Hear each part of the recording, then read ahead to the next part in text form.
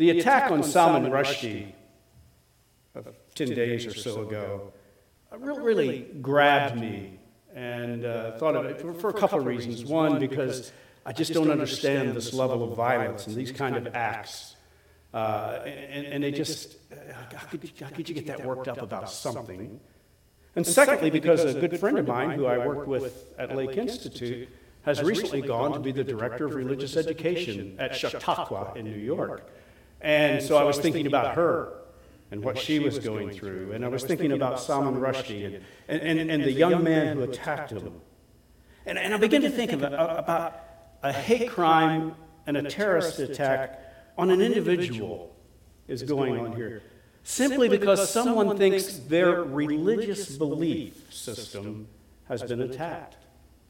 So I began to study a little bit about this and think a little bit about this, about Salman Rushdie, and reminding myself when he wrote and satanic verses and what they all dealt with and all that. And I found out that people who had translated that book into other languages were themselves attacked at the time that they were doing the translations, and even some killed, simply because someone wrote something they didn't like, because they felt it was so critical to their being, their religious values. It made me wonder about how belief, especially a religious belief, so strongly held, could overcome the value of life.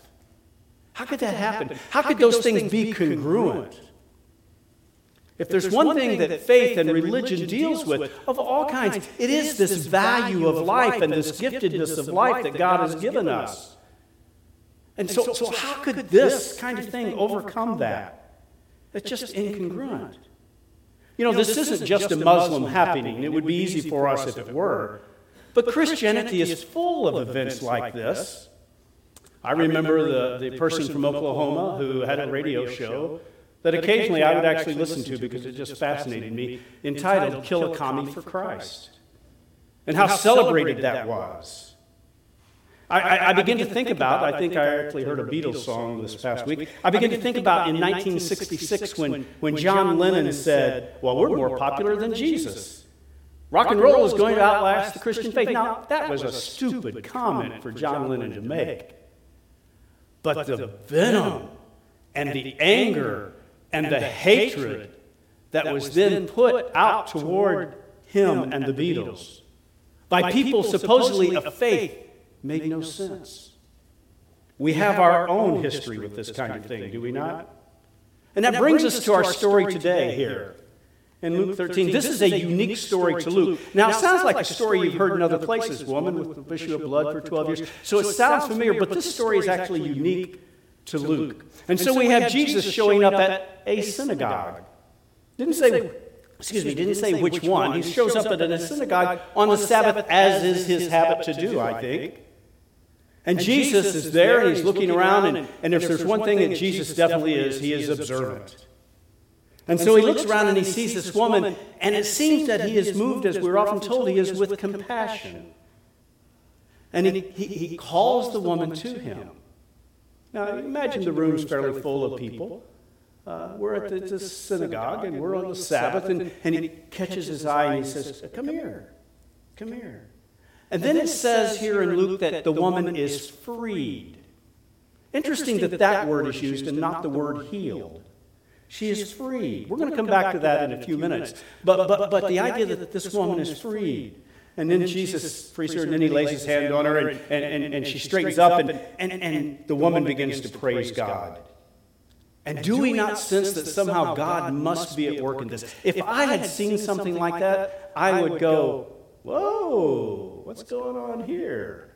Maybe I should be paying some attention to what's happening. And so you have this event, and it feels really good, does it not?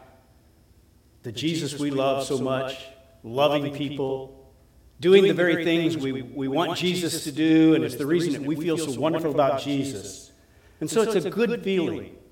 But then the synagogue leader, the president of the synagogue would be called today, the synagogue leader says to the people, now notice he doesn't say it to Jesus. I think the synagogue leader has figured out there is something going on with this guy Jesus. I think I won't go face to face with him. Because I'm kind of, I don't know about that, but I'm not going to let this just happen. Because bad things are happening here. You realize that, right? Bad things are happening. And so he says to the people, look, 6 days you can come and be healed, but we don't work on the Sabbath. Don't come on the Sabbath. And really begins to blame the people. Hey, you all are messing up. What's wrong with you? You have 6 days to come and be healed. Don't mess up my one day. Don't you know you're violating what God has told us? Don't do this on the Sabbath. And then notice what Luke has happened here. Luke doesn't say, well, Jesus replied. He says, the Lord replies. Luke wants us to understand that this Jesus is Lord of the Sabbath, as he will claim and has claimed. The Lord responds. The one who is the decider of what is holy and what is not holy responds. And he said, you hypocrites. The word just means play actors, right? You play actors. It was a theater word then. You hypocrites. You make exceptions, rightly so, for animals. No one wants to see an animal mistreated. And we know that animals need water, and so you untie your animals, take them. What a right thing to do. Jesus isn't condemning that practice. He said, you can perceive it for an animal, but not a daughter of Abraham? Wait, now, how would we get here? How would we devalue humanity enough? Now, I'm a big animal lover. I like animals. I even like the dog we have most days. Gail doesn't always agree with that, but I do. Lena's a good dog.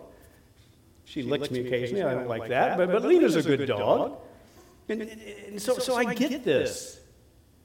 But I'm sorry, how would you put an animal?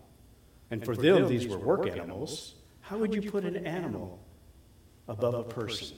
And so Jesus then says, depending on your translation, should not or ought not this daughter of Abraham be healed, be freed? And the word there is the word, it's a really little Greek word, day. Now, Jordan would tell you it's said different because we learn different pronunciations, but it's day. Delta, epsilon, iota. And so it's a little word, but it carries such meaning. It means it is a moral necessity.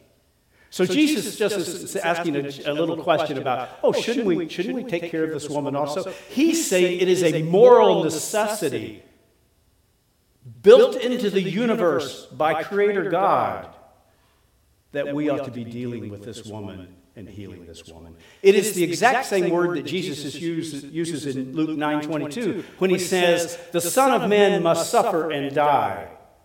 The word must is that same word. It is a moral necessity. That's the level that Jesus is seeing this. It isn't just, it got a good heart and isn't it wonderful, we have to take care of this woman. He's saying it is built into the very universe that we ought to be taking care of this woman.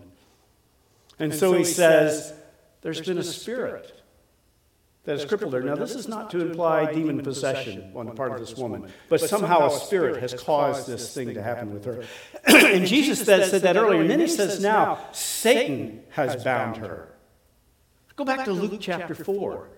Remember Jesus' mission statement in Luke chapter 4? Who he said he was and why he came? I have come to free the prisoners, to provide liberty to those who are oppressed. The release of this woman, in Jesus' terms, has cosmological significance. It is a battle of good and evil. Can't you see what's going on here, Jesus is saying? This isn't just me violating. This is about fulfilling, as we talked about in Sunday school this morning with John. This is about fulfilling the commandments. This is about doing what you're supposed to do on the Sabbath. It is a moral necessity, and it has cosmological significance. Evil and good are going on here, and good needs to win the day. Jesus is not abolishing the Sabbath. He is actually following it faithfully, doing the very work of God here in this place. What he's really saying to them is, look, your attitude, your understanding of Sabbath is just wrong. You don't get it. The kingdom of God is breaking into the world right here. If you look at the scripture, the next two passages are the parable of the mustard seed in verse 19 there, 18 and 19, and then the parable of the yeast in verses 20 and 21. And he says, the kingdom of God is like a mustard seed, small but grows. The kingdom of God is like some leaven put into 60 units of yeast, of flour here, and it causes it to grow.